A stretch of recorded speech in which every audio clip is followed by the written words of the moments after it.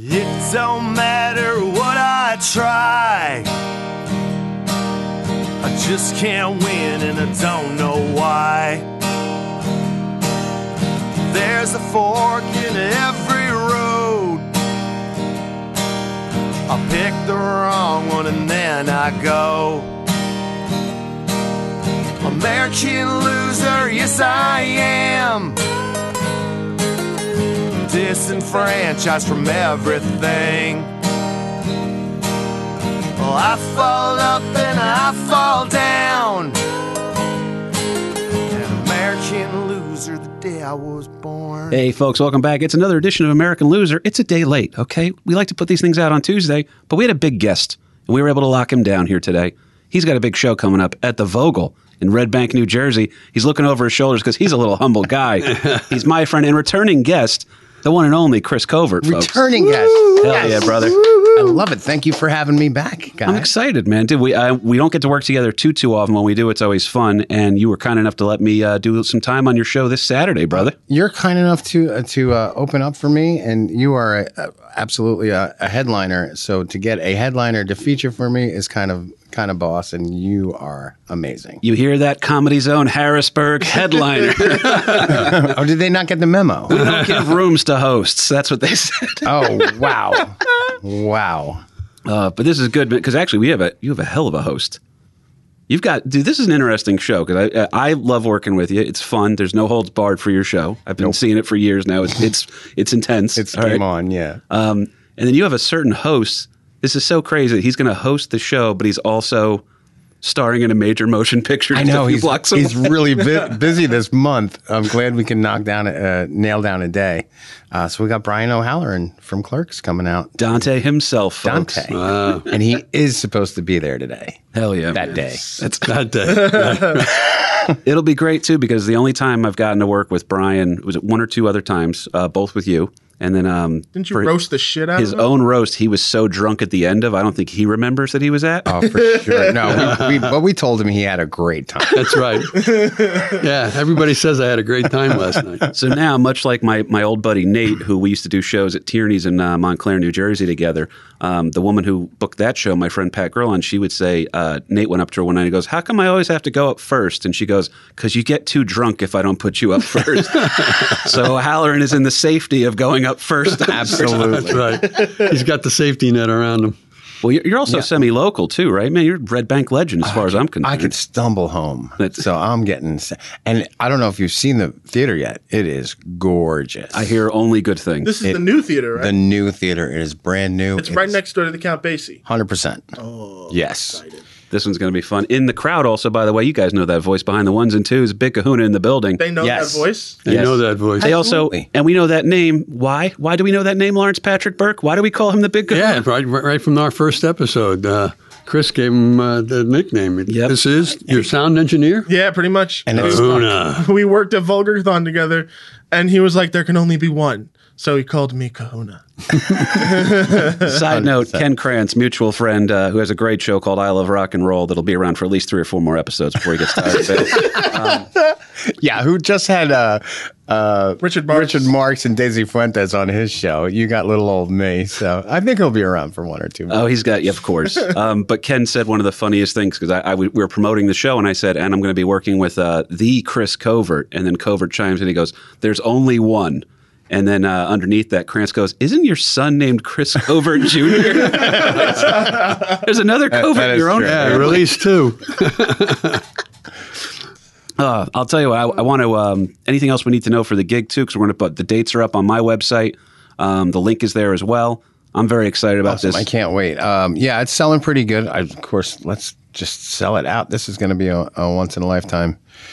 Or at least once this month, for sure. It's going to be an amazing, amazing show. And I have, I know you haven't seen me in a while, but I have a whole bunch of new stuff that is sure to walk some people. And I can already see some of the girls dialing 9-1 and waiting for the punchline.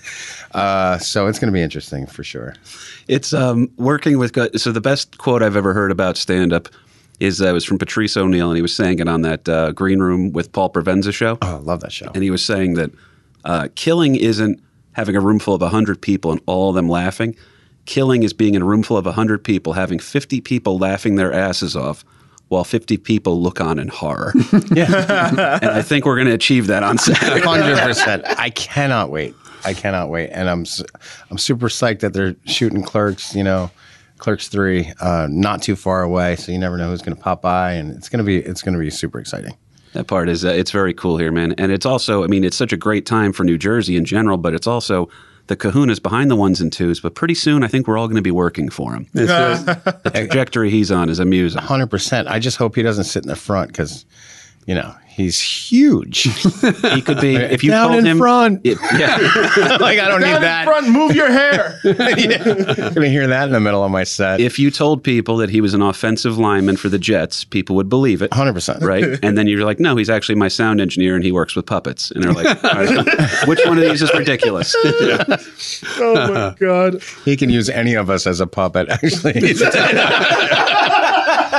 It's the fisting part that really hurts. Dirtiest joke by my father. All right? So this one, you guys can already tell this is an offbeat episode here because we're having fun, man. It's hanging out with your friends. That's what the whole podcasting thing's supposed to be. We are still going to wind up getting into a loser topic, don't you worry. But, it's not off. We get to promote a gig that we're both going to be on together. And Kahuna knows everybody here. Saturday, baby. This Saturday at the Vogel, Count Basie, Red Bank, New Jersey. All right? Well, maybe we'll stop in. Maybe we'll find there's got to be a place to eat after that. Oh, it's Red Bank. Red Bank. Yep.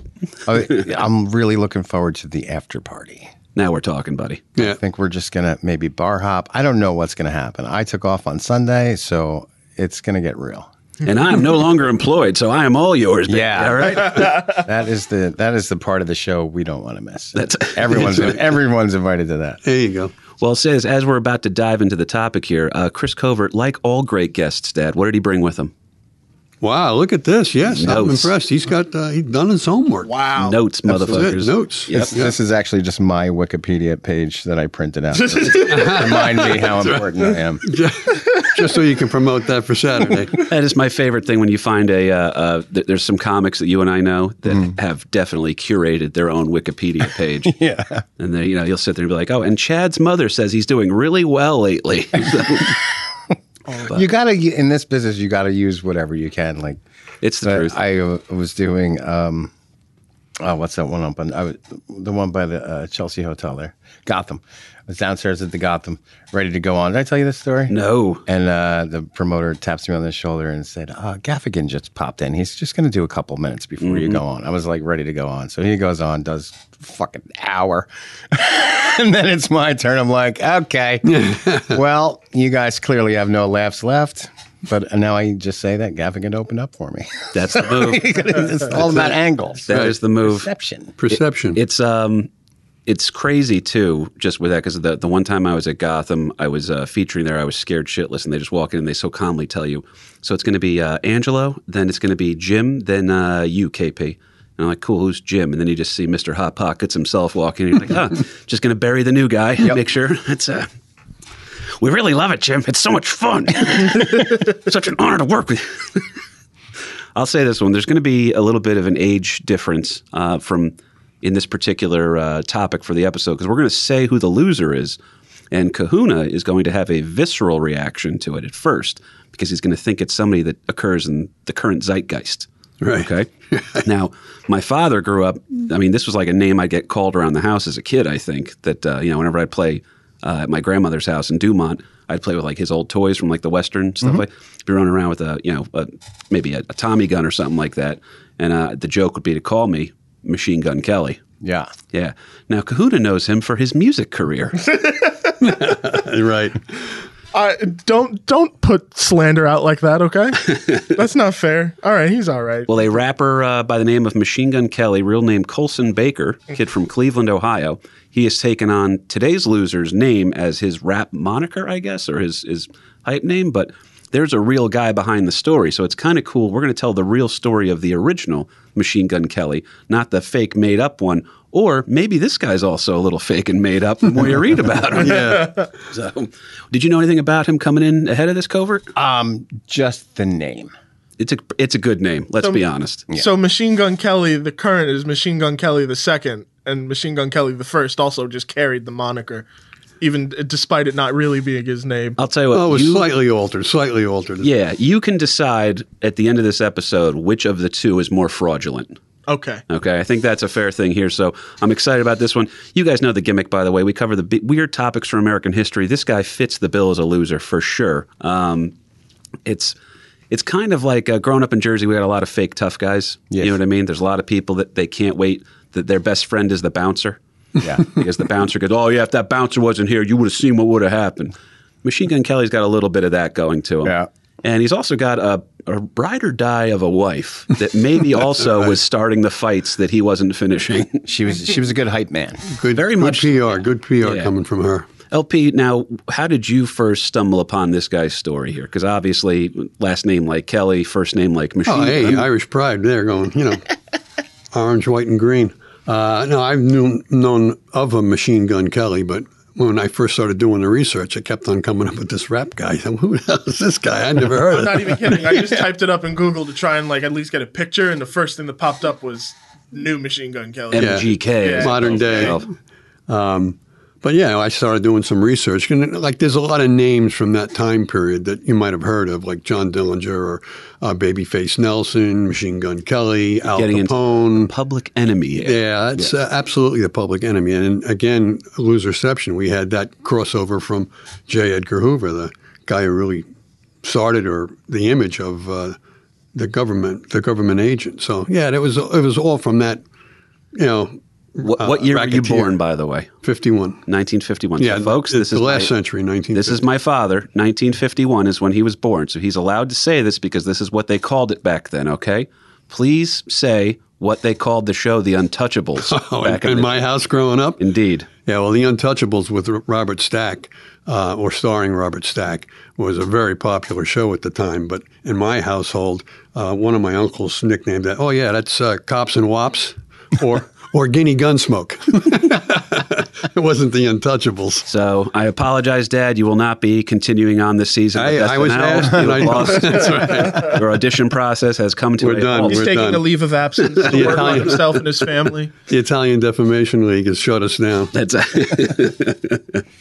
it's a good name though, man. This Machine Gun Kelly thing. It stands out in, like you said, in an era of Babyface Nelsons and Pretty Boy Floyds and a guy like Machine Gun Kelly. So you can see why you'd want that kind of a nickname. A little mystery behind your game here, man. A little mystery, and it could be a little intimidating if you're Right, it gives you an attitude. owe somebody money or Right. Yeah. yeah. That's Machine Gun Kelly over there. That's old Pistol Covert over there, man.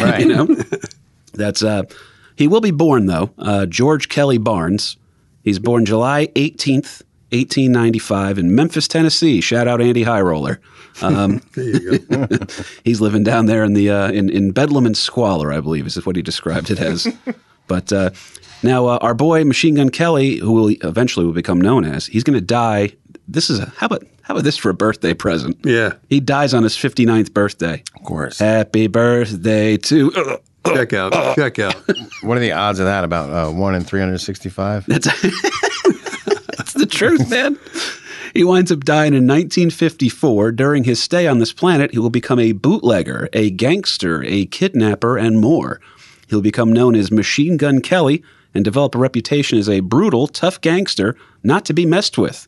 The nickname Machine Gun being applied due to his apparent penchant for committing crimes with his trademark Thompson machine gun. There's that great Mulaney bit where they're talking about how crime in the 1920s, you didn't have CSI back then because they could just show up and be like, who do you think did this? And then written in bullets on the side of the wall, Dirty Mike and the boys.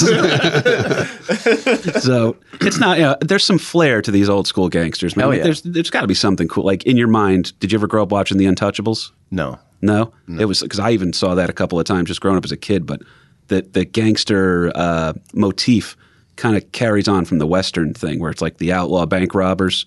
There's something kind of cool about them. There's like a style yeah. to them. Yeah, there was even with Bonnie and Clyde, which is again from the same era, there was a Robin Hood-esque kind of a legend built around them that, they're robbing banks, but they do give money to the little guy, buy off their mortgage, or they'll burn the mortgage papers in the bank that they're robbing. So the bank's got nothing to go against why they don't owe the bank, and the farm is now yours because John Dillinger or whoever, Bonnie and Clyde, they took care of the little guy. Yeah. And this is also during the time of a Great Depression, so everybody's, struggling. Well, in the 30s, they're struggling more than the Roaring 20s, but our boy Machine Gun here goes through both eras. So he had the good times and the bad times. But There wasn't a lot of. I didn't have a lot of gangsters on what I was watching, or even bad people. I watched a lot of sitcoms. So Maybe that's what we need is a sitcom about the gangsters to humanize them a little bit. like Now the world don't move. There was a pedophile on Different Strokes, so I mean true. that's a bad guy. But I wouldn't say a gangster. But he did own a bike shop. I remember. Am I going off topic? Not yet, technically. Because how wild can you get? All right, because this is the crazy thing. You meet a guy whose name is Machine Gun Kelly. Yeah. Right? And then you start asking him about his life, where you find out more stuff about him, like a big, an intimidating looking guy with a nickname of Machine Gun. And then they say, well, when did it all start for you? And he goes, well, I went to Mississippi State University to study agriculture, and it's all been downhill ever since. yeah. Well, he wasn't a good student. No. His highest grade was for hygiene. That's right. I think that drew. That's right. I'm not that lying. pulled a C. Yeah. And that was his highest grade. Now, if they would have given grades for hygiene in high school, I mean, I'd probably be a doctor. Hey, who That doesn't really stink coulda like helped. shit? Really could help. I sucked at math, but man, Yeah, can he shave? It's the truth, man. So he gets a C on his personal hygiene. So that's average, by the way, folks. Average. That's Well, there were stinkier people than him. That he took a well, you're shower. working in agriculture, so it's got to be some guy that's covered in horse shit that just forgot to. Oh, you're right. You guys called me in a bad day. I'm real sorry about this. What I carried into class. It's fertilizer. But the question is this: how do you start off? And this is a crazy story. I don't know if we could write this movie if we had to. How do you start off as a Mississippi State University student studying agriculture, and then wind up in Alcatraz? I would think the bootlegging, the money. Don't forget what era we're in. They needed money, Truth. and there was a lot of bootleggers. It's kind of like and then they now alcohol is legal. A lot of people went to jail for selling weed. Now weed is legal. A lot of people, I can just keep going on. No, the parallels are there. 'Cause Yeah. we're going to talk in a minute because I got old We're handsome going over to talk here. right now. We're going to talk through this whole thing. Right now, damn it. It's time. Here, Bill Maher here for Normal. But that is a big jump off. You go into college and then Totally. you're in Alcatraz. You wind up in Alcatraz. By the way, if you guys want to go into, there's plenty of loserceptions on this one for loser devotees. You guys know that. I will say this, though. Lawrence Patrick, this bootlegging business is going to take off over here. And this bootlegging thing is a very, very profitable, highly unregulated market Right. for the sale of alcohol in defiance of prohibition. In a nutshell, Dad, what's prohibition and why did it work so well? Well, Prohibition was really started by the 18th Amendment, that there was a movement of no booze. The Anti-Saloon League, all these type of people have been working up to this. They finally get it to pass. And actually, it really had a forerunner to that back during the First World War, where, again, these anti-drinking folks convinced Woodrow Wilson that we're going to ban alcohol for the duration of the war because all the yeast and bread and stuff that could be formed into bread to feed the troops. So anyhow, the long and the short of it is these guys come back from the war, and now we're post-World War I, and the 18th Amendment, which bans the manufacture, transportation, and sale of intoxicating liquors is passed. Now, consumption was never really outlawed, but the manufacture, the transportation, and the sale of intoxicating liquors was. It didn't really have any teeth to that 18th Amendment until they passed something called the Volstead Act. Which our good friend John Ross Kokoza is going to come on to go nuts about because he's still screaming about it here That's right, to this about day. 100 years later in Yeah. our state of New Jersey. And as I said, Prohibition had been tried before during the war, but it was more of a war effort kind of a thing, and it didn't really outlaw it. It just moved some of the necessary pieces of manufacturing intoxicating beverages to a different venue for the duration of the war. But now the 18th Amendment is passed. The Volstead Act is passed, which gives teeth behind the law that people can now be arrested for the illegal manufacture, transportation, or sale of intoxicating liquors. It wasn't real. Some people were diehards that there's not going to be any alcohol. Lips that have touched liquor shall never touch mine was one of the catchphrases. That was Katy Perry, I think. That, right? Yeah, right. But Cosby, I'll tell you that. The whole Good Lord. the whole temperance movement is really, it's got a stronghold with women, especially because they're also looking for the right to vote, and they kind of all latched into this whole thing, which they get in the 19th Amendment, actually. Yeah, and then finally it comes around to the 21st Amendment when it's legal again. But it was for a long period of time. I think it was almost 17 years that to transport liquor was illegal. But this is where, again, in the same time frame, we got the Roaring '20s, and then by 29, I believe, there was the Great Depression with the crash of Wall Street. So you got a lot of people looking for booze before they jump out the window because the stock market crashed. Yeah, and then.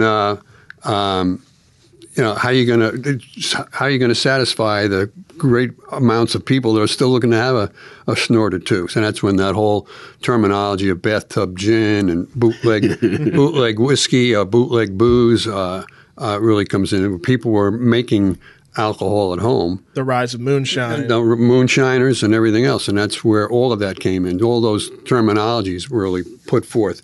And actually, I found it interesting, too, that a lot of these people are making homemade rot gut liquor that tasted terrible. So now they're trying to figure out, well, how can we make the alcohol more palatable? Because you're not going for the 19-year-old scotch or anything. You just, hey, if it's alcohol, I'm in.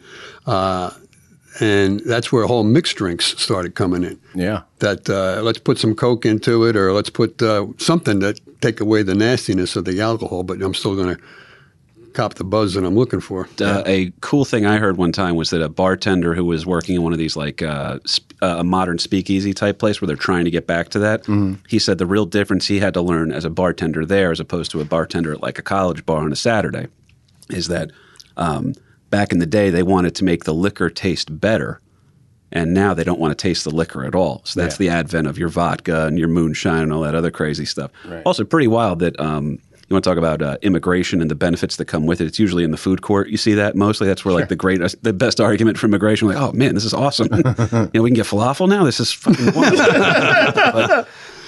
But it's pretty nuts because then you have the guys who are making moonshine. They're kind of down south, more rural areas, a little bit more separate from everybody else, right? They're not getting like the influx of all the immigrants coming over. Now the immigrants are coming over and they're making, again, you have your bathtub gin. You have, so for my mother on the Armenian side, they're making arak, which is like an ouzo type thing. But they made arak that was so strong one time that my cousin brought back from Armenia that we put it in solo cups outside at a party. Forgot about it for a couple minutes, came back in, and it had melted through the solo cup. Oh, my God. We were just, we're like, all right, so you can either drink this or use it to take varnish off something. Either way. Yeah, and actually that's a good point, Kev, because the alcohol for like a paint thinner or something like that, they had to they were forced to go to what's called denatured alcohol. That it's the alcohol. If you drink that shit, it's going to kill you or make you go blind or all kinds of adverse effects just to suppress, people drinking alcohol from any source they could possibly get, whether it's methyl or denatured or whatever. Hey, it's alcohol. Let's try it out. Let's see if we get the buzz. And your term, you just said like speakeasy. That was secret private clubs that if you knew the password, you could get in and liquor would be served, whether it's good stuff or bad stuff. And again, it had a whole divisive thing to the whole nation because there are those that are absolutely against alcohol because of the ill effects that it would rack on families and that type of stuff. Right. And then there's the Irish. And then there's the Irish, where that's part of our culture. You're trying to squash my culture. And you said with the Irish, but also the Germans, because the vast majority of beers made in America were of a German style or German descent. Pabst, what else? Miller, Well, Budweiser. Budweiser. I mean, they all have And cool German, note, that- German origins. Remember, we went to the Budweiser. We went to one of the factories together, and the way that Budweiser, or Anheuser-Busch, I should say, stayed in business during Prohibition was like, well, if we just don't make the beer, we have all the ingredients for bread, so we'll just make bread, and then maybe sometimes we'll accidentally leave a barrel of beer around, and that's how they got So away they with it. made bread. I've never bought bread in a bottle. So that must have been interesting. They'll try Guinness. There's a loaf in every bottle. That's so I hear. But it's true. A lot of people were dying, and that Yeah. only made the Sisters of Sobriety go nuts with their little campaign. So that's a nightmare. Here's a little fun fact: the Long Island iced tea was invented in Tennessee. No shit. Google it. That one's interesting. There you go. I like to throw one your way every now There and you then. go. Dude, I'm actually excited about this one now. The Long Island iced tea from Tennessee. You know what? And there's a lot of good bourbon down in Tennessee, isn't there, Dad? I've heard some Yeah, rumors. and there's actually still to this day dry counties within Tennessee that don't allow alcohol. 100%. No.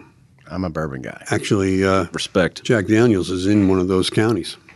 And our very own Mike Zapsik is one of, I believe he's a bourbon expert or something like that. It's not hanging on the wall here. It's at the other place over in Eatontown that we'll never go back to. Under lock and key. Indeed. Wait, are you a bourbon guy? I've enjoyed it on occasion. It's, my problem is I like... Too many occasions. Yes, correct, 100% correct. My problem was always this: whenever it came down to, and I think this is why the temperance movement actually picked up so much, was because it would be super common back in the days like the American Revolution to walk into a tavern at night and just dip your mug into a giant barrel of cider. And you would just be sitting there drinking cider and beer all day. Yeah. And you keep it at a low ABV, low alcohol, and it's not a problem. But again, America's essentially all a nation of immigrants, the castaways from every other country, all showing up, being the definition of functioning alcoholics. But now with the advent of the harder liquors, you're seeing those guys who are used to drinking a cider pace, all of a sudden they're drinking some bourbon, something like that, whiskey, rum's coming through, and these guys are being absolutely shit-faced. And it's an ugly thing, and I don't want to glance over too.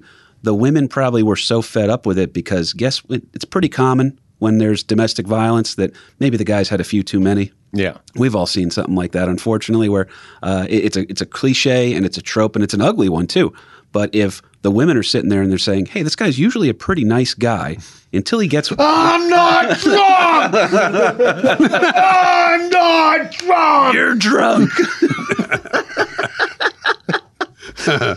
Yeah, so it's completely easy to see why the country was like, all right, we got to do something about this. But what does the government do? They overcorrect, like they always tend to do. That's Yeah. the problem. They say, oh, well, now you can't get anything anymore, all right? So what are we going to do? Boom, Canada's all of a sudden in business. If you're making moonshine in the backwoods, all of a sudden you're in business.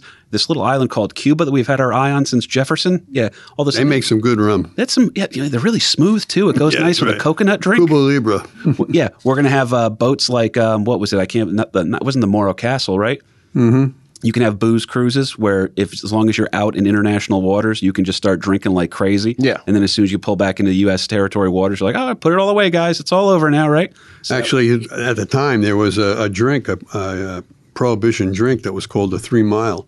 And then that was followed by the 12 Mile. And it was different cocktails, the name of different cocktails that they were putting out. You go up and order up a 3 Mile. That was the limitation of how far out you'd go before it's international waters and not U.S. waters. So, the liquor flows free.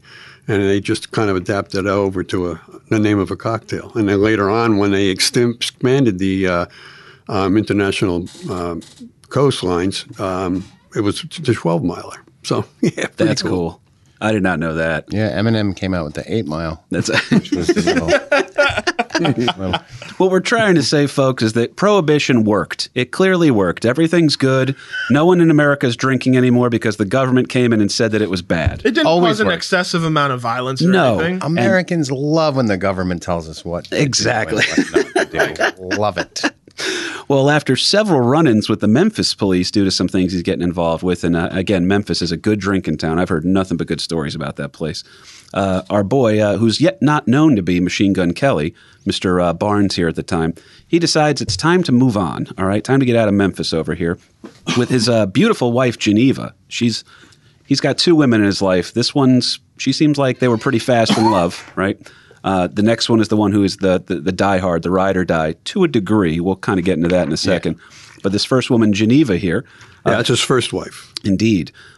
Geneva and he are going to head west and continue to work as bootleggers. So Geneva's like, well, we don't have to quit what we do. We just have to quit what we do in front of where people know what we're doing. So, Makes sense. how about a new scenery, right? Yeah, well, he met Geneva while he was still a student at Mississippi A&M. Go Bulldogs. That's There's nothing written about her hygiene, though, right? No, I don't know what kind of marks she got on hygiene, but You'd hope. And by the way, he never seems to be without a woman in his life, too. That's the other interesting thing about this guy. Luck's never really on Kelly's side. They do head west. They continue to work as bootleggers, but he's going to soon be arrested for attempting to smuggle liquor. Get this, Chris Covert, onto an Indian reservation. No. I don't know about you guys. I've heard a rumor or two about alcohol on the reservation life not being really all that it's supposed to be. All right? You're taking depressed people with a very low quality of life, and you're introducing them to a substance that's going to alter them, potentially with long-term ramifications. Yeah, if they get shitty enough, they'll put feathers in their hair and all kinds of goofy shit. It is bad, man. It's a rough place to be. And by the way, that's an ugly stereotype of the whole thing with the Native Americans, but it also was kind of an early way of saying like the drug trade, because now anytime there's always if you're in a poor rural town or something, that's where your opioids are always going crazy like that. So it's whoever can sell you some form of escapism. That's where all the stuff always winds up coming back into. Now, I will say this particular Indian reservation was out in Tulsa, Oklahoma. And our good old boy, Machine Gun Kelly, he gets himself a nice 3-year stint behind bars in the infamous Leavenworth Penitentiary. Mm-hmm. And Leavenworth sounds familiar to some listeners because it is the place that housed Loserception's Bugs Moran, the only guy that was feuding with Al Capone for control of Chicago. Also, Carl Panzram, who he's really one of America's first serial killers, but the fact that he wrote about all of his experiences, it just kind of makes him funny for some reason. Like, we're just far away enough. It's so weird to hear him be like, because he had like his one friend was a prison guard who took down his notes and everything like that. And he was just telling me, he goes, yeah, I mean, you can take down my life story, you can sell, you're a really good guy. Don't get too close to me though, because I might fuck you to death. Like, my God. Well, we've all been there. Yeah. Those are exact Carl Panzram quotes. Also, by the way, this is a weird one too. Guess who else did time at Leavenworth? I did not know this. Ken Krantz. Going out. Even worse. Chip Chantry? He's another Philly icon, actually. Another Philly icon. Michael Vick did time over at Leavenworth for the dog thing. Yeah, man. I was going to say Daryl Hall for the witchcraft. That works too. Oh, goddamn. But I'll tell you what, during his 3-year stint over at Leavenworth, our boy mean old Machine Gun Kelly here, he's not quite yet known by that name, but he's a big, tough gangster dude. What do you do when you're a big, tough gangster dude in prison? You go and you punch the biggest guy in there in the throat. Or you're just a model prisoner, citizen, upright, standing guy. You can go that way. Yeah, if you're not really maybe you get out early for good behavior because you're a badass. That's what happens, man. Apparently, this is enough to break up him and Geneva for good, though. So, because he was a model, citizen inside. I guess just him being away for a couple of years. He's changed. Yeah, okay. I don't think she did any jail time. I think it was one of those things back in the day where. How long was he in for? He did 3 years in total. She couldn't wait 3 years. Mm-hmm. Well, you don't know if he was getting out. Yeah, I think he got out early because he was a good prisoner. Right. So she could be sitting there. It's one of those things where it's like, and unfortunately you see this sometimes, where it would be like a soldier would go off to war and he'd be missing in action and the girl would move on with her life kind of a thing. Mm-hmm. And then you come back and then you get all those weird like Casablanca type movies where it's like, we'll always have this, Yeah. But in his defense, when he was first married to Geneva, he was kind of trying to lead the straight and narrow. But again, with the depression going on and everything else, he bounced around with a couple of different jobs, but nothing was really sticking. And she came from money. Her old man was pretty well-to-do and was in charge of one of the largest levee builders, if you will. So there was money to be made there, but he wasn't having it. For whatever reason, the father-in-law didn't really take to him, I guess. Your hierarchy of needs is always depend. So if you're like, well, I don't want to, it's almost like Breaking Bad, where it's like, well, listen, I'm dying of cancer. I have to get this stuff together for my family. And then all of a sudden he's not dying of cancer. And he's like, I just really like it. It's very fun. Right. Yeah. I mean, he was a used car salesman, all kinds of crazy things. But bootlegging was easy money. Wouldn't you love those commercials, though, if it was Route 46 Nissan, tell them Machine Gun Kelly sent you. We're slashing the prices. Yeah. But unfortunately, Geneva and him do wind up splitting, and they're no longer an item here. And our boy's going to catch the eye of one Catherine Thorne. Catherine Thorne, without the Irish on it. But Darn. yeah, she's fascinating. Oh, fuck's sakes. Are they all O'Halloran's mother? A criminal in her own right, by the way. So he's coming from a nice girl in Geneva who's, father, kid. Upstanding and rather well-to-do family. Now he's coming out of prison, so he's got a bad boy image per se. Maybe it's not real, right? I'm not saying he was a pushover, right. But he's not exactly this big badass guy that we're going to come to know him as. And he winds up meeting his wife, who's actually more badass than he is. Yeah. She's a legit criminal, hardened criminal too, man. It's she's intense. It's always the crazy chicks that are the hottest. Yeah, she was a good-looking female for sure. Credit to her gender, as they would say. But she was batshit crazy too. And by the way, her whole family let me just pull up a picture. She's cute, even like by modern say, like that's her dressed as respect. That's her on. This is like, I don't want to say it again, but Court. Yeah. this is a court photo of her, and she looks pretty good as she's being sentenced. Okay. And standing next to her, that is, by the way, Machine Gun Kelly that's standing next to her. So that's her and her husband. Yep. Yeah. So you'd think when you're seeing a couple standing shoulder to shoulder in a room with a big audience in the background, you're thinking wedding bells, wedding reception. No, this is an arraignment. Why can't it be both?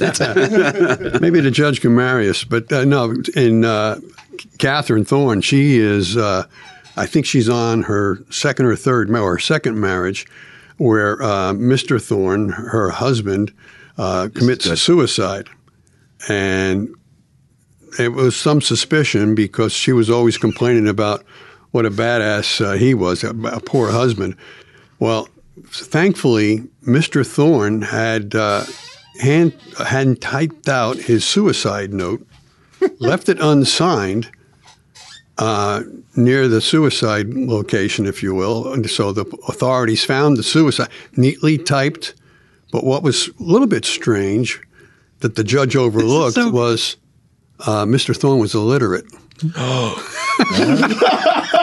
So Wow. how does an illiterate man make this perfectly typed, proper English sentence structure, everything else, type this thing out? Getting Adam's Catherine, Family take this 2 down. That's right. Yeah. To my darling wife. My darling wife. I wish I could have heard more of your stories. Yeah.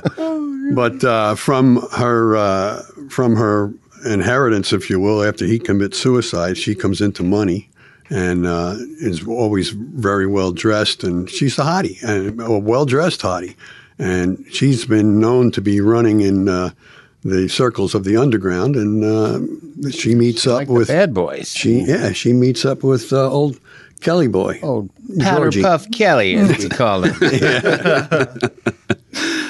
He gets, because of his wife now, she's going to create this image for him too, because again, she's a badass chick. She needs, I'm not sure what the exact timeline is, but I'm sure that there's always been in literature and in the newspaper reporting a desire for the Black Widow type madams. You know what I mean? Yeah. Gun-toting malls, as they will soon be called, thanks to our good friends Bonnie and Clyde. So she's definitely picking up. There's some attention being paid to her, especially in the underworld area. So she's now going to, against his will, she winds up getting with Machine Gun Kelly. Or they seem to have an amicable relationship, but against his will, she's going to start saying like, "Hey, you got to practice with this machine gun. I got this Thompson machine gun here. You're going to start practicing with it. Once you get really good with it, you're going to bring it on all the robberies we're going to go on together." And slowly she's building up a thing. She goes, "Yeah, my husband, old Machine Gun Kelly over here." Yeah. She starts creating the mythos herself of her own man. So behind every good man is a woman behind him explaining how to use a Thompson machine gun. Yeah, the whole it was folklore that Machine Gun Kelly signed his name on a bank wall using his machine gun to sign the name, and that was all instigated by the lovely wife. Because he was also illiterate. Now, Do you think it was full Machine Gun Kelly or was it just MGK? Yeah, maybe it was just Braille. Yeah. that's right.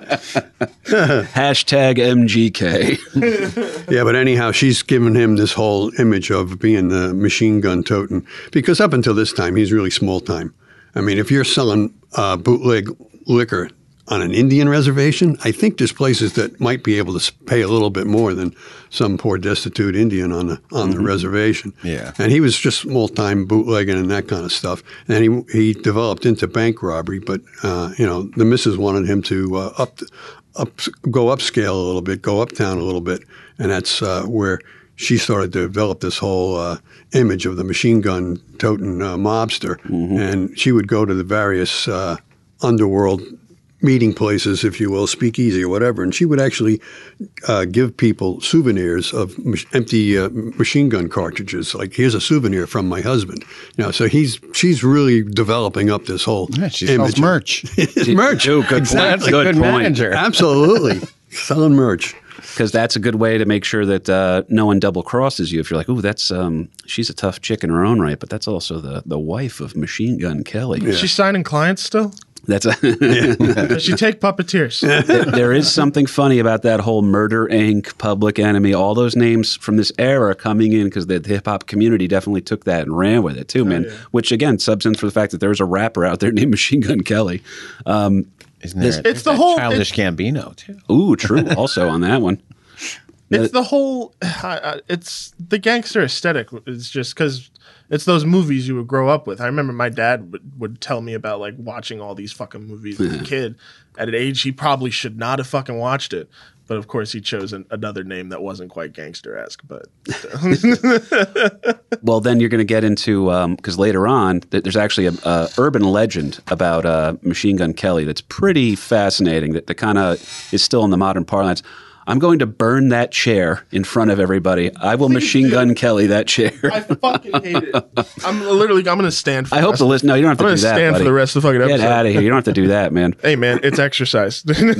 Ming, it's just the squeakiest chair we've ever heard. Okay. I hope the listeners aren't hearing that one. We're just dealing with it here in the studio. And Kahuna, you don't have to stand the whole time. Jesus Christ. No, it's down, you're rocking the boat. It's pissing me off. So I'm like, I'm just no. Well, I'll tell you what, man. Catherine is serving as a bit of a hype woman for her husband's new nickname, and they're pulling together these little bootlegging operations, some robberies. They're having a nice little, I mean, not big career in terms of like comparisons to, say, the Ma Barkers of the world and the Dillingers and the Pretty Boy Floyds and all them. They're not quite on that level here, but they're adjacent. And this power couple is now operating out of the Fort Worth area. They're continuing to make a name for themselves in the underground world of bootlegging and robberies, and they're going to go to great lengths to make sure this reputation as an infamous tough guy for Machine Gun Kelly, as he's now being called. I thought it was Kalo. That's Machine Gun Kale. Yeah, he's got a machine gun and he's full of vitamin K. But this leads us to July 1933. The couple will kidnap an oil tycoon from Oklahoma by the name of Charles Urschel. Okay?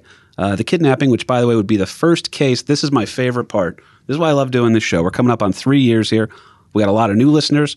We got a lot of listeners who have been with us since the beginning. We have some listeners who bailed for some reason. And please come back. I'm adopted. I have issues. Sorry, Kev. Your mother and I did the best we could. Times were tough. I hear you. Dads are like boomerangs. That's right. I hope. Sins of the father. Dads are like boomerangs. They're in Australia and they're not coming back. Oh, man. This one's my favorite. So one of our very first episodes of this show that we did was about the Lindbergh baby kidnapping. Yes. Okay, and the big thing that changed with that whole case is that the guy, once that case went down, they actually made kidnapping a federal crime. Right. Prior to that, Chris Covert and I could kidnap somebody in Jersey, bring him to New York, and then just get away with it. No problem. Yep. Easy day, right? You just live here now. Shit, yeah, we go out to the Poconos or something. We're Yeah. like, oh, we live in the Poconos now. We committed that kidnapping, and we kidnapped Ming Chen, took him for all of his money, right? We told his family, like, hey, you guys better pay up here. They His said family keep goes, him. yeah. His family goes, We just will set this Ford Focus on fire. No. license plate KFBR 392, KFBR 392. Oh, yeah. So now, because of this Lindbergh case, lose reception to that, kidnapping is now a federal crime. And now you got these guys from this Bureau of Investigation that are starting to get involved in this. So that's your precursor or the original name of what we're going to call the FBI. So that brings in two of our biggest topics ever. Number one, the guy I think is probably the most impactful human being short of Teddy Roosevelt in American history is J. Edgar Hoover. You want to talk about the idea of a deep state and conspiracy and stuff? Yeah. J. Edgar Hoover was never elected by the public, but he always had absolute power to dictate Over the outcome. everybody. and he had dirt on everybody. He had a sex tape of JFK that he sat on for years, by the way. Not like that, but he kept hidden because originally the chick that they were investigating was thought to be a Nazi sympathizer, right? And then they realized she wasn't.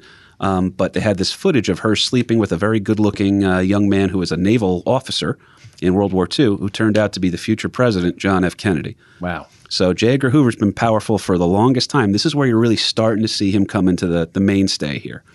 So this is the original crime, by the way. Adjusted for inflation, the Kellys will now hold this Mr. Urschel, who's, by the way, big money. I believe he was an oil tycoon. Oil. He was filthy for oil. Absolutely. From Oklahoma City, I think. Yep. Did he look like the Monopoly guy? I want him I to. hear tycoon. I just think Yeah. Monopoly guy for some reason. With the IP monocle. Yeah. I want him to have it. The adjusted for inflation, by the way, because the original ransom that they took in 1933 money, they will get $200,000. Yeah. To be delivered in $20 bills. Oh, that's so smart too, man. That's how you know you're going to get away with it. And during the Small Depression, bills. $20 bill is probably the biggest you could possibly expect anybody to give change for, too. Yeah, that's yeah. Not like today, $20 bill is nothing, but in the middle of the Depression, $20. Again, and adjust for inflation That's in probably- modern money, Yeah. talking $4 million. Wow. Right. $4 million kidnapping. And it worked. Okay. Now, what I found interesting too, Kevin, Hit me. they asked for $200,000 when they kidnapped Urschel, the oil tycoon. The Barker Carper gang, lose reception. They were into a lot of these gangsters, racketeers, just bad guys were putting the snatch or putting a lot of people on and holding them for ransom. Hijacking them and holding them for ransom. The Barker Harper gang just hijacked somebody. Is it Remember- Barker Carpus, I thought? I'm sorry. What did I say? Barker Harper. Oh, I can't even read my own writing. Their gang asked for, in their kidnapping attempt, $100,000. So now Machine Gun Kelly and the missus are up in the ante by $100,000, which is, $2 million. You know what'll put some butts in the modern day seats? time. Yeah. We're going to up that ante. Of the same guy? No. Okay. I was like, damn. The Barker this dude's gang got did. luck. But they all know each other. Here's the craziest part. All these public enemy type people, they all know each other. And that, so again, like Ma Barker just came in over there. Dillinger comes into play on some of these guys are all crossing paths with each other. They all know a little bit about each other. Yeah, So they maybe all that- go to GangsterCon every year. It seems that way, doesn't it? It's a very strange thing where it's they're easy allies because at least they're not going to turn you over to the feds. Yeah. But at the same time, it's also you're in competition with each other. You sleep with one eye open. Oh, yeah. When We you, call it thick as thieves. Oh, I like it. I like it. there you go. Steve, fucking covert, man. Tattoos him sometimes, Putting doesn't the he? term on it. Yeah, they're all crossing paths. They're all in the same time frame. And even J. Edgar Hoover really becomes famous for these times because you just had the Lindbergh baby kidnapping a year before. And they didn't have the laws in place that they could really go after but it was a huge investigation, but it was also a shit show because nobody had jurisdiction over the Lindbergh baby kidnapping. Right. You had New Jersey State Police, you had some of the federals, you had some of the locals. They're crossing over state lines, so who owns that investigation? So that law was enacted right after the Lindbergh actually became known as the Lindbergh Law. That now it's a federal offense to kidnap somebody. So J. Edgar is all over that, and they're making headlines. And it was pretty much the war on racketeering. They've got many different things, kidnapping, bootlegging, all those fun stuff that they're trying to put a stop to. Well, unfortunately for them, because it does work, they do get paid, right? They're able to pull this thing off. It takes a couple of weeks for the money there's a time with the ransom and everything like that. Unfortunately for them, Mr. Urschel, he's able to give great details to the law enforcement guys, these Bureau of Investigation guys he's talking to, because he'll remember things like, I feel like I heard a car from around this time frame, and then there was I was being kept in a room at this time, and I could tell that because even though I was blindfolded, it was about 10 steps for them to come through the door to get towards me. And they wind up giving all these details to him. He also is leaving fingerprints on stuff. Yeah, whatever physical he evidence. reached. Yeah. Yeah. So they're getting smart right now. But that's high-tech stuff for the time. Extremely. Fingerprints. Yeah. Oh, yeah. 100%. This was still, it's such a, I don't want to make the cliche, but it used to just be like, the cops would show up and be like, who do you think did it? He goes, it's probably Dirty Steve. He's always doing shit like this. Yeah. Pick him up. We'll beat the shit out of him until he confesses to the Dirty to Steve, the did you crime. do this? No. Did you do it? All right, I did it. Dirty Steve did it. Tune him up a little. And he didn't pass his hygiene. That's right. Dirty Steve? No. Dirty Steve. No, he was always D- at best. Oh, man. It's But because of That's what this, we call a callback in the business. hell yeah, it was. Hell yeah, it was the Vogel. All right, get there, folks. Saturday, 21st. Unfortunately, like we said, for Kelly and his wife, Mr. Urschel was given all these great details to him, which allows them to figure out where it was that Mr. Urschel was being kept, which, wouldn't you know it, Dad, turns out to be Mrs. Kelly's mother's and father, or stepmother and stepfather's ranch Right. that they had out in Texas. Right. So they hijack this guy. They bring him to Mom and Pa, the in-laws' house, to hide him out for a little bit while they're waiting for all the delivery of the $200K. But this guy Urschel, he's a smart cookie because, like you said, Kev, he was blindfolded and tied up. But he's taking mental notes and trying to reach whatever he can reach and put his fingerprints on it so they can finally find this guy. Hey, honey, is that the Monopoly guy tied up in our barn? What's going on here? Don't pass him unless you want $200. But he can hear oil rigs. He knows that sound. He can hear oil rigs going, or what sounds like oil rigs while you're blindfolded. And he's hearing twin-engine airplanes flying overhead. And he's making notes of that every day he can hear this plane coming and going overhead, except one day it wasn't there, but that day it was raining. So now the feds later on in their gathering of evidence, they were able to figure out where the hell this guy was at. And long and short, he was a pretty smart guy to piece all these things together while he's being held captive and being blindfolded. So, Kahuna, just for your knowledge at home, to give it a modern sense here, if we kidnapped Ken Krantz, okay, friend of the show, stand-up comedian Ken Krantz, if we kidnapped him, okay, and tried to keep him somewhere, he would know by the sound of laughter that it was the Stress Factory in New Brunswick we were hiding him in. And the reason the crowd was laughing was because Ken wasn't doing time that night. Oh my God, yo. Love it. Oh, Love it. Oh, we love Ken. Please buy his album. I forget what it's called.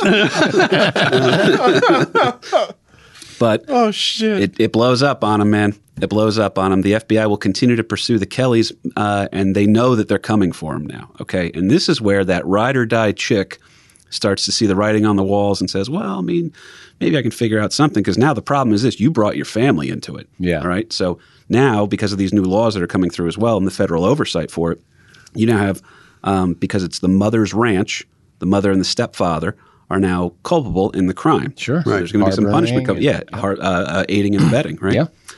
So anyway, Machine Gun's own wife actually figures out that the feds are after her, and she makes an offer to them. She goes, how about I turn over Machine Gun Kelly? Let me tell you how great and crazy this guy is. Machine Gun Kelly. I'll turn him into you in exchange for a lesser sentence for my mother and I, right? Mother. Oh yeah, that's right. Because it's her mother's farm that they were on. It's the stepfather's farm, too.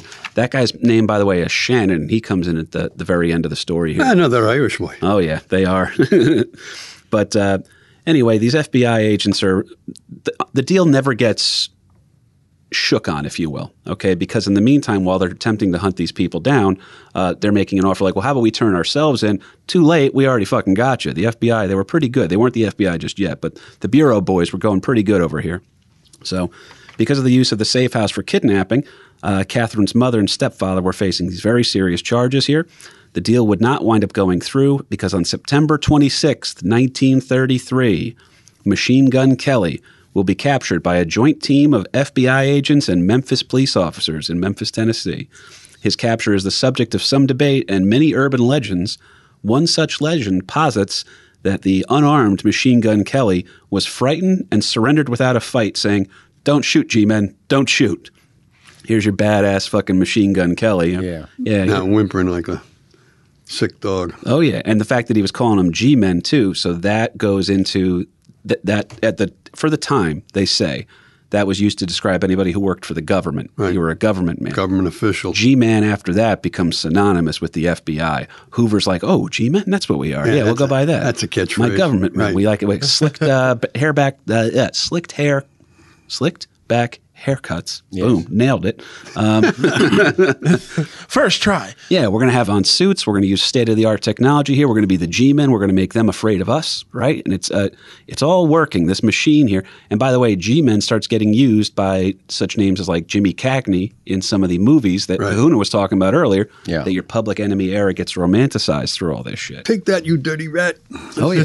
A lot of people don't know this, too. The original Scarface movie was actually made about all that, and that was for the habeas corpus thing, and that was the Public Enemy era, and it was all this stuff all based about this. A lot of times they were making the movies as the things were happening, too, which is even crazier. Because remember, this is 1933. Movies are out already, right? Because what was the year for, let's see if we can get it to kick in.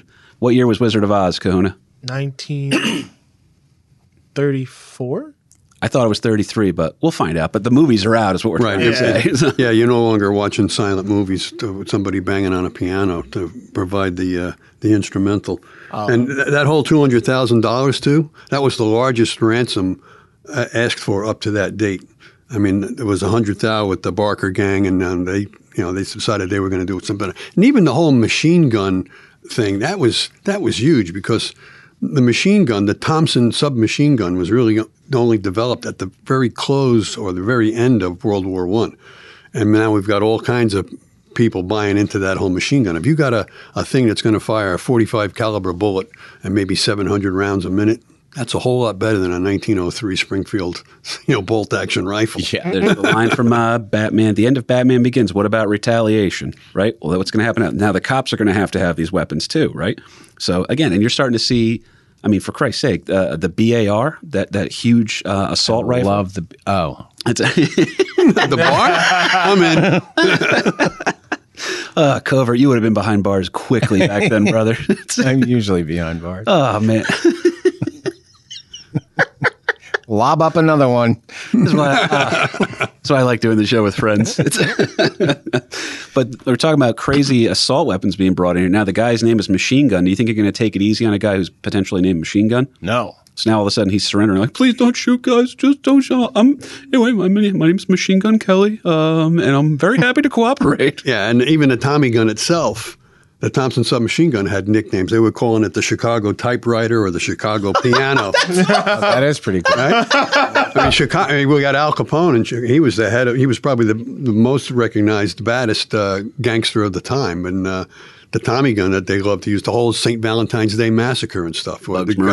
These guys are spraying the wall with machine gun fire. By the way, not to ruin the Bugs Moran episode, the reason why Bugs Moran was not present for the Valentine's Day massacre was because he slept in that day. Pays to sleep in. Yep. If you're out getting drunk, just know that potentially you're avoiding a gangland massacre. All right? Yeah, and then the FBI really didn't come into play with machine guns themselves for their own protection was the post-Kansas City massacre, which we also covered in a Lose Reception. Right? That was in this episode. 33. So it was a hot time there. That particular incident was where they were transporting a convicted criminal, and coming out of the train station, they opened up. So it's wild times when you got people being machine gunned. I noticed that they have these machine guns that shoot up to 700 rounds per minute, and we've got 38s that fit in our pocket. And you got 6 rounds. Yeah.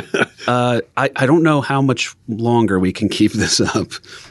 But I will say this, that use of the term G-Man, like I said, becomes synonymous with the Bureau of Investigation. Now, that story about him saying, don't shoot G-Men, don't shoot, they're saying it's probably an urban legend. It probably didn't happen. Probably J. Edgar pumped that one up. Because how good was he about stuff like that? Absolutely. We killed Ma Barker. We just shot a woman and her son. He goes, in a very brave shootout. Right. If you're giving hero status to the bad guys, we better do something that's even a little worse. It's true. How much of that was just a counterpunch? You wonder. Now, this case and the findings and the prosecution of the Kelly Gang for the kidnapping and ransom of Mr. Urschel would be the first major case solved for the Bureau under the leadership of one J. Edgar Hoover. Mm-hmm. So this is a big win in his column, which, by the way, when he proves how much he can pull off with the power that he's been given, what do you think is going to happen next time he goes, I need you guys to increase my role a little bit here. Yeah. Well, he already got the Kelly Gang. How can we argue with that? Right? So now this is the way that it winds up coming out. A couple other interesting things. This Kelly Gang trial, that's actually the first trial to be filmed with cameras. Neat. Yeah. So there's courtroom footage somewhere? There's some C-SPAN somewhere, right? Also, in addition to that, Catherine Kelly and her mother will both serve 25-year sentences at a West Virginia women's correctional facility. All right? Her stepfather, Shannon, will serve 11 years of his 25-year sentence before he gets released. So all this guy did was just supply the ranch that his wife and her ne'er-do-well daughter from a previous marriage brought around her machine gun-toting husband. And now this guy's doing 11 years in jail. Well, they did find a hefty sum of the money on the ranch. About $73,000. Well, that's how you tie people to the crime. Yeah, that's. I don't know if he knew about it out there, but because the feds had all the bills that they delivered in the ransom. They had those logged in, and they found the money, I think, buried in a 1-gallon thermos bottle type of a thing and that's how they came to find that. I mean, it's like a glass encased, a regular thermos bottle. You want to explain this money here? Very, very lucrative lemonade stand. Yeah, right. $20. Well, so No we're to make change. That's right. Oh man, it's brutal though, because as we covered in the opening sentence of this episode, Machine Gun Kelly will die in prison, but not before a stay at the infamous Alcatraz. Yes. All right, Alcatraz, the Rock. He's going to be inmate 117. He's going to live on the Rock for 17 years. So yeah, he was one of the first batch of guys that were sent to that federal institution. It was Machine Gun Kelly along with others. But they would house the worst of the worst. You couldn't escape unless you were Frank Morris and you had a copy of a couple of magazines. You can't figure out. Popular Mechanics or Sean Connery. I think he tried to escape. Oh, very much so. Yeah, sure. Best Michael Bay movie. The whole the day they caught Machine Gun Kelly kind of got overshadowed by. Did you hear that? Roll with it. What? No, I'm being serious. No, roll with it. Dillinger and the gang escaped that same day. Were you going to get to that? I'm sorry. No, that's perfect because that's what we had. Because here's the thing. So now you got, look, the FBI, a big win for us. The Kelly gang's, Dillinger's back out. Shit. Right. But you're right. Public enemy number one himself, Mr. John Dillinger. Same day. Yeah, that's right. Another movie worth watching there. Johnny Depp does the role justice. He manages to escape on that one. Now, while our boy Machine Gun Kelly is over in Alcatraz, he doesn't have his wife there to serve as hype man anymore. So he's got to serve as his own hype man now. Machine Gun Kelly, I did this once. Back in my day, I'm Machine Gun Kelly. If a guy looked at me like that, I would just deck him right in the face. I'm Machine Gun Kelly. I'm a big badass dude. One time this guy came up to me and then everyone's just like, you just fucking talk nonstop. Yeah. This guy's such a bullshit artist. The cons. But a master bullshit. Right. Yeah, but not even. not a master would pull it off. Because nobody's believing his shit. The cons are all just like, hey, you ever notice that all of Machine Gun Kelly's stories are bullshit?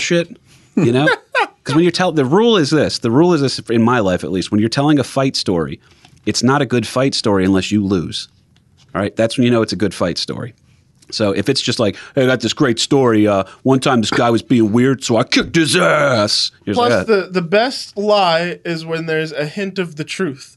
So this dude had no hint of any truth in anything that he was talking about. They called him Mr. Big Fish Stories. All right. And Yeah. here's my best, Yeah. my favorite part of the whole You want to say what his nickname became in the joint, Dad? Yeah, and once he got to Alcatraz and he was constantly nonstop and talking bullshit, they gave him the nickname Pop Gun Kelly.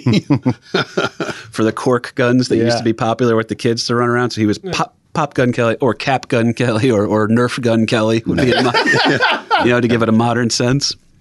But Yeah, talking about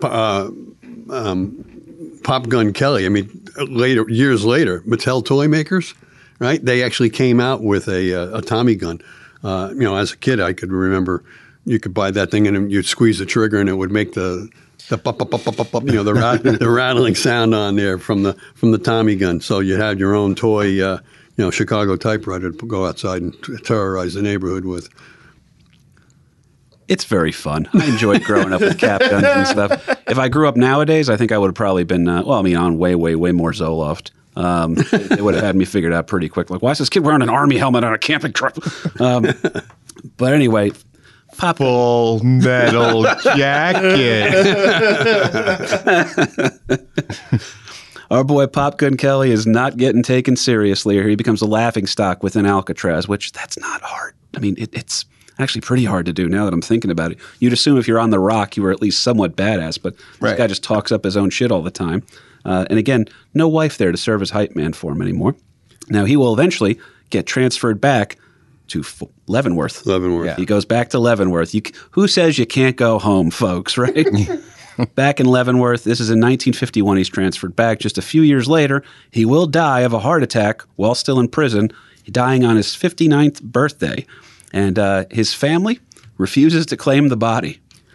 Yeah, that was interesting, too, because he changed his name to Machine Gun Kelly, where his real name was, his last name was Barnes. And he changed his last name to Kelly, so he would kind of protect his rather well-to-do family.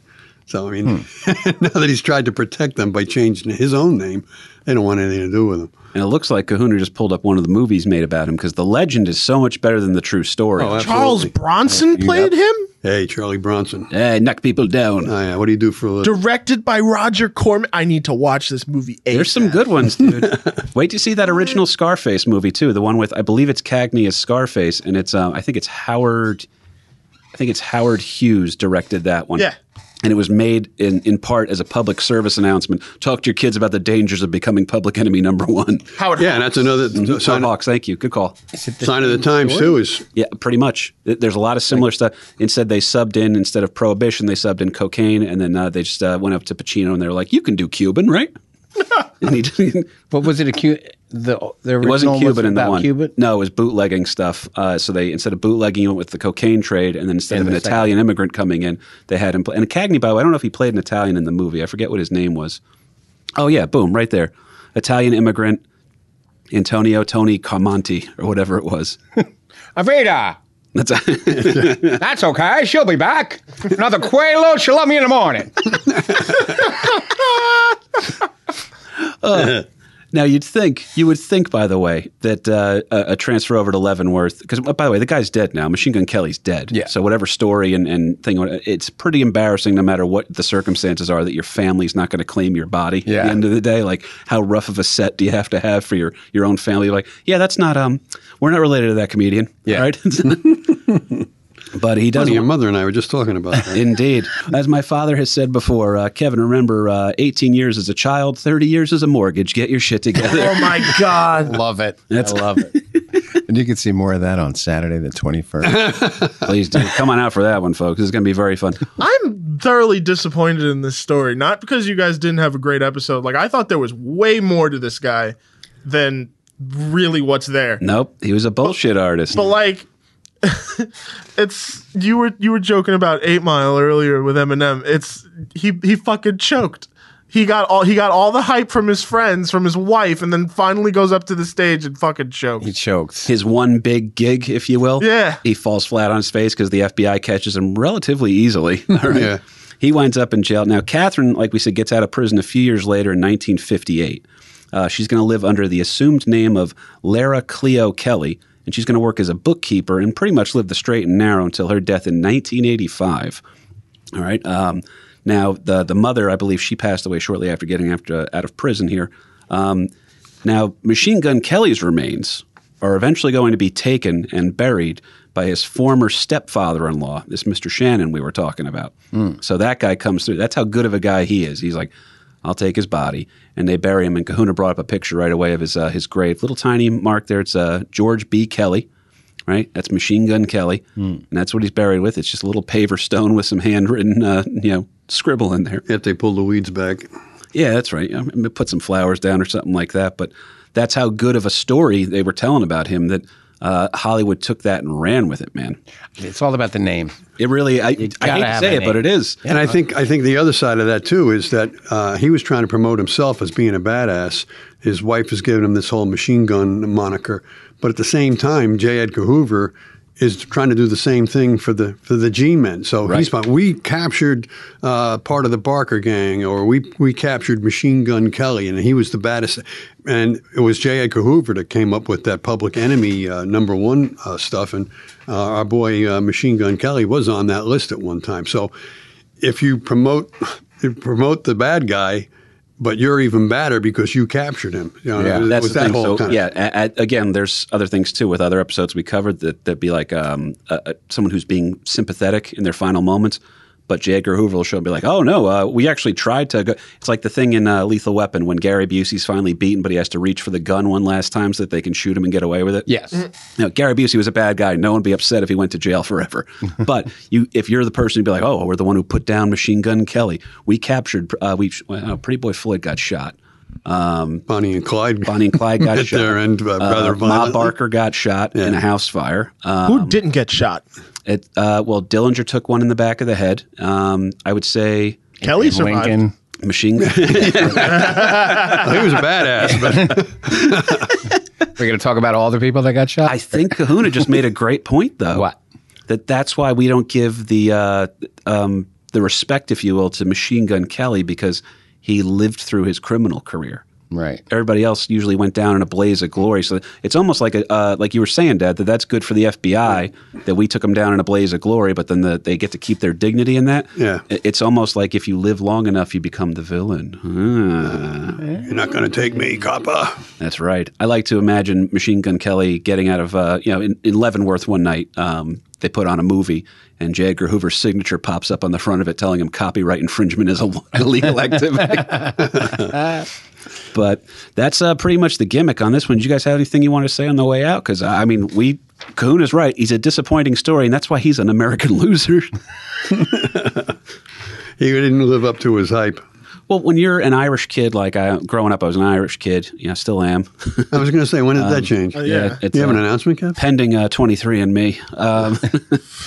I'm 3% Greek, folks. All right, but so I would anything Irish I would jump onto. You know what I mean? And so then you have a guy named Machine Gun Kelly, and you're like, well, here's what I would be like if I was in the 1920s. I'd be a gangster on the side of a Model T, riding around with a Tommy gun, robbing banks. Or I would just have a girl that was talking me up all the time so that she wouldn't seem like she was dating a loser. That's pretty much what it was. Well, that's what my girlfriend does. She's a sweetheart, by the way. I enjoy it. Well, anything you want to say on the way out, and then we'll plug the show one last time? Just thank you so much for having me. Always a blast. You jerk. We love you. My cheeks hurt from smiling and laughing. You guys are hilarious. And I always do my research. He does. You know He I does. do. That's If right. you guys Comes did not prepared. hear this one, him and Ken Krantz, both hilarious. How we made an episode about the Triangle Shirtwaist Factory fire. Hilarious? I don't know. Oh, come on. It was hilarious. Oh, one more thing about this one. This is the first prosecution that the defendants were transported by airplane. No shit. Wow. The first time they got televised in the trial, too. A lot of firsts. Yeah. Life See, is good. That technology keeps getting stronger and stronger. Pretty soon we'll have a telephone in every house. In every tell you. pocket. Yeah. I would say that a Machine Gun Kelly movie, Kahuna, if we were to make it nowadays and tell the true story of it, would have to be a comedy. Oh, yeah. So if you had to do a casting couch for this guy before we throw it to LP, you got nothing? I mean, it's because then it's insulting to anyone who I'd cast because it's like I see you as partially a loser.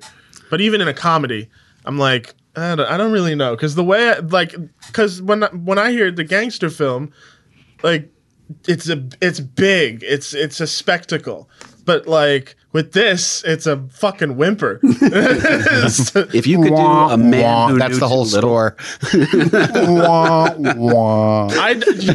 Honestly, you know what I would do? I would do a movie that was 2 in 1. It was the big spectacle, what you think of Machine Gun Kelly, and then what actually went down. Where it would be like moments in his life, major lead up, major points.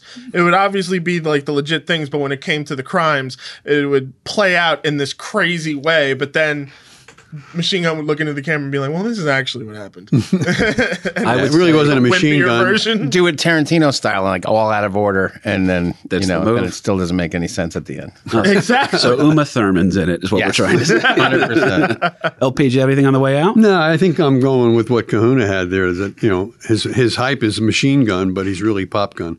That's really what it comes down to. Here's how we did make the movie about him, it would be, like Kahuna said, the image versus the reality. Both roles played by Thomas Hayden Church, Lowell from Wings. Oh yeah, He'd be playing it hard ass like he's the Sandman from Spider-Man, and the what the image is, and then in reality it's him with stumbling over his own 2 feet, and happening just to shoot his name on accident into the wall or something like that. But If we could just have Morgan Freeman overdub the whole movie, like the narrate the, I think you could do any story and it's going to be amazing. you know what? There's truth to that. It'll be too much legitimacy thrown behind this story of a bullshit artist done wrong. I didn't think much of Machine Gun Kelly when he got off the bus at Leavenworth. Looked like a stiff breeze would blow him over. And it wasn't shit for the rest of his life. It's the truth, man. But Cobra, one more time so that people can come out and see us. It's this Saturday, brother. I'm so excited about it. Saturday, the 21st. Hell yeah. What time? Me, you, Brian O'Halloran. It is an 8 o'clock show at the Vogel in Red Bank. Associated with the Count Basie Theater. This is going to be a good one, guys. After this, I got another huge announcement for next week's episode 2. Just lots of cool things happening here because we're in the center of the universe of New Jersey. That's where we're recording. Mike and Ming do take great care of us here at Shared Universe Podcast Studio in Homedale, not Eatontown. All right, no more Eatontown for us. But I will say this: you were with us actually on our very first episode of the show, man. You came because you guys were hanging out. You had a poker night there, I think, the night before. Oh, yeah. So we came in. You threw us the nickname for a one Mr. Big Kahuna, which has stuck for about 3 years now. So I'm going to say you did pretty good. 100%. And he's going to be in the crowd as well. I think LP's coming out. Yeah, we'll be there. So we're going to see you guys. I'll tell you what, if you listen to this episode ahead of time, during my set, scream out Machine Gun Kelly at some point. Actually, wait a minute. Don't scream gun in the theater. Yeah, maybe. Right. That might not be a good idea. Oh, yeah. O'Halloran will be on you like a fucking dog. Just scream Kahuna and we'll know what you mean. Yeah, Absolutely. Scream Kahuna or American Loser. I do like it. It's very fun going up on stage and hearing people yell out American Loser. Because Nice. once I explain the context of it, that they're not insulting me. That's the problem with the name of this show. But you guys know, if you want to support the show, please check us out over at American Loser Podcast on Instagram, at KP Burke Sucks over on Instagram is my personal page. Covert, where can they find you? It's at Get Coverted, I believe. Yes, all Hell over yeah, the dude. place. Everything. Twitter, Insta. I never update anything. I'm all techno-Amish with that. I'm a get in there and mix with the animals kind of guy live. Techno-Amish? I like that. I can't help it, man. I just don't have that kind of patience. I should post more, but whatever. If only you had a son that could teach you how to use social media. Right? 100%. But this was an absolute blast, man. Please come see me and Chris Covert over at the Vogel this coming Saturday. Lawrence Patrick Burke, thank you for all you do on the show here. Cahoons, thanks for being behind the ones and twos. Yes, and guys, that was Machine Gun Kelly, American Loser. An American loser the day I was born. An American loser the day I was born. An American loser the day I was born.